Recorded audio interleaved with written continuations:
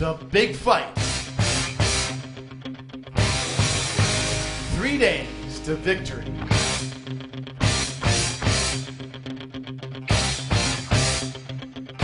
This is one of the best teachings I have ever heard. It is very encouraging. And you'll see the cross in a new way. A way you've never thought of before. And most of all, you'll get a better understanding of the victory that Jesus won. The teaching starts with an example of playing chess against a chess master. Imagine you're playing the world champion, and during the game, the world champion foolishly loses his bishop. And you say to yourself, wow, he made a real stupid move. Then later in the game, the world champion foolishly loses his castle or rook. And you say, wow, another stupid move. Then again, the world champion foolishly loses his queen. And it looks like he has no hope. The game is lost. But then 3 moves later, he checkmates you. What would you say about this situation? Well, it was a setup. He knew what he was doing all along. He was just suckering you in. A perfect setup. Well, did you ever think of the cross as a setup? I mean, here Jesus loses his freedom, his reputation, his beauty, his health, and finally his life. And then 3 days later, he comes back from the grave victoriously. Well, that's the pattern of a setup. Now let's look at God's MO, modus operandi. How does God operate? To answer this question, ask yourself this. What can a chess master do that nobody else can do? Well, he can beat you even if he's outnumbered. He can beat you even if you have much more time on your clock. He can beat you while playing 20 other games simultaneously. He can even beat you blindfolded. That's the signature of a master. They can take impossibly difficult situations and still win. And we see the same pattern in Scripture. God takes the most impossible situations and still wins a victory. In the story of David versus Goliath, who was stronger? Who was larger? Who was older? Who had more experience? Who had better weapons?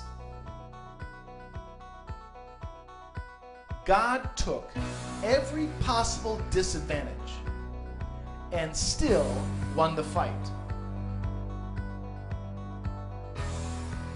In the story of Pharaoh's army versus the Israelites, who had the weapons? Who had the chariots? Who had the army? Pharaoh had every conceivable advantage. And still, God won. And all of Pharaoh's army died. In the story of Gideon versus the Midianites, you have 300 Israelites versus over 100,000 Midianite soldiers. That's incredibly bad odds. and with everything against them, God still wins the victory. God loves impossible situations where everything is stacked against him. And in the last moment, when things look the most bleak, the most hopeless, God turns the tables and wins a victory. And these examples are just little battles that point to the big one. In fact, much of the Old Testament is pointing to this future glorious victory at the cross. At the cross, the war of good and evil was finished. Evil was conquered. Satan was defeated. Jesus was victorious. And anyone who studies the Bible should know these things. At the cross, who was beaten and disfigured? Who was stripped? Who was humiliated and mocked? Who was tormented? Who was silenced, tied up, locked up, and suffered? Was it Jesus? Well, yes it was. But now you're going to find out that he wasn't the only one. Now it's time for you to hear the rest of the story. So what happened in those 3 days that Jesus was in the grave? How could such a horrible massacre turn into such a glorious victory? Just how did Jesus defeat Satan? And this is the story called 3 Days to Victory. And you'll see that the cross was the biggest sting operation the universe has ever seen. What does the Bible tell us about those 3 days that Jesus was in the grave? Well, in Ephesians 4:9, it teaches us that he descended to the lower earthly regions. From the story of the rich man and Lazarus, we learn that in the lower earthly regions there was Hades, a place of fire, and paradise, also known as Abraham's bosom. And we know that there's some type of proximity between these two places because Abraham and the rich man could see and talk to each other. We also know that there is some type of gulf between these two places so that no one can ever cross over. And there's this wonderful verse in the Bible that summarizes what Jesus did during those 3 days. In Colossians 2:15, it says, having disarmed the powers and authorities, he made a public spectacle of them, triumphing over them by the cross. Let's break apart this verse. It says, disarmed principalities. That means took away their power. In the King James Version, it says, spoiled principalities. That means defiled their beauty. Not just one, but of many. And it says, made a public spectacle. This means it wasn't just a defeat, it was an embarrassing defeat in front of many. We also get a prophetic glimpse of what Jesus did while in the grave by Nebuchadnezzar's dream. His dream showed a giant statue representing several kingdoms, and a rock representing Jesus would come and strike the statue, and instantly destroy it. Not a slow crumbling, but an instant destruction. So we know that when Jesus defeats Satan's kingdoms, it's going to be quick and complete. Now the rest of the story, the little details of just how Jesus defeated Satan while in the lower earthly regions, are given by revelation. So you can choose to believe it or not. It's your choice. This amazing revelation that you're about to hear is consistent with the pattern of Scripture and backed up by several verses. After Jesus dies, he descends down into paradise, or Abraham's bosom. Here, he is eagerly greeted by all the past saints. Because of the testimony of John the Baptist, who died before Jesus, they were expecting him. This was the one all the prophets spoke about.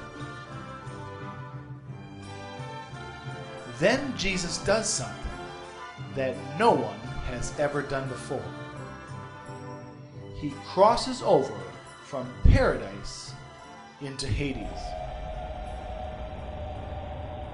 When Jesus shows up in Hades, Satan's domain, he's not saying or doing anything. No booming voice, no demonstrations of power, no legion of angels around him. He's just standing there, silent like a lamb. But remember, just because Jesus isn't saying anything doesn't mean he has nothing to say.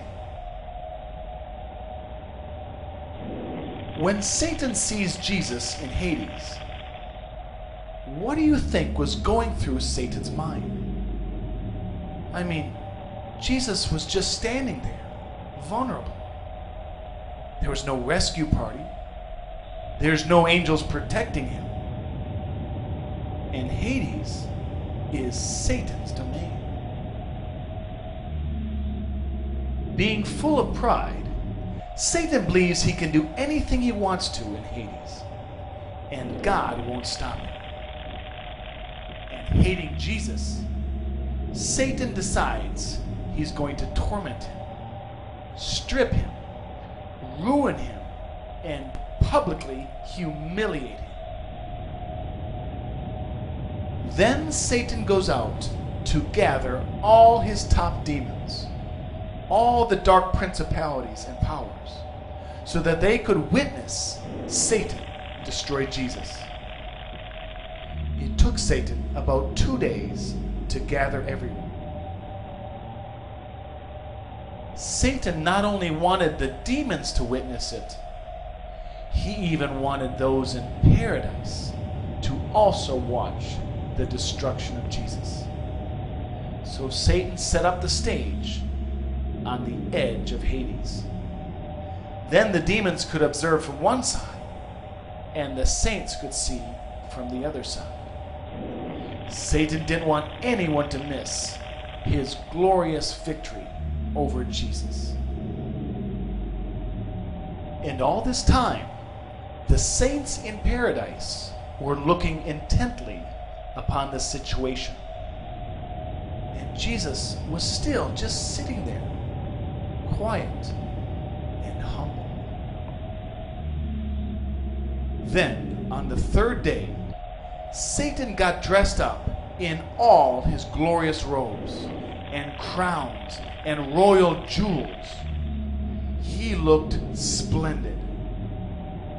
And with all the top demons watching, Satan made his move to publicly destroy Jesus. Everything looked hopeless. You couldn't imagine a worse situation to be in. Everything was stacked up against Jesus. But right before Satan grabbed Jesus, the glory of God blasts into hell, and the whole place lights up with God's glory. And every demon is frozen in place, unable to move. Then Jesus stands up.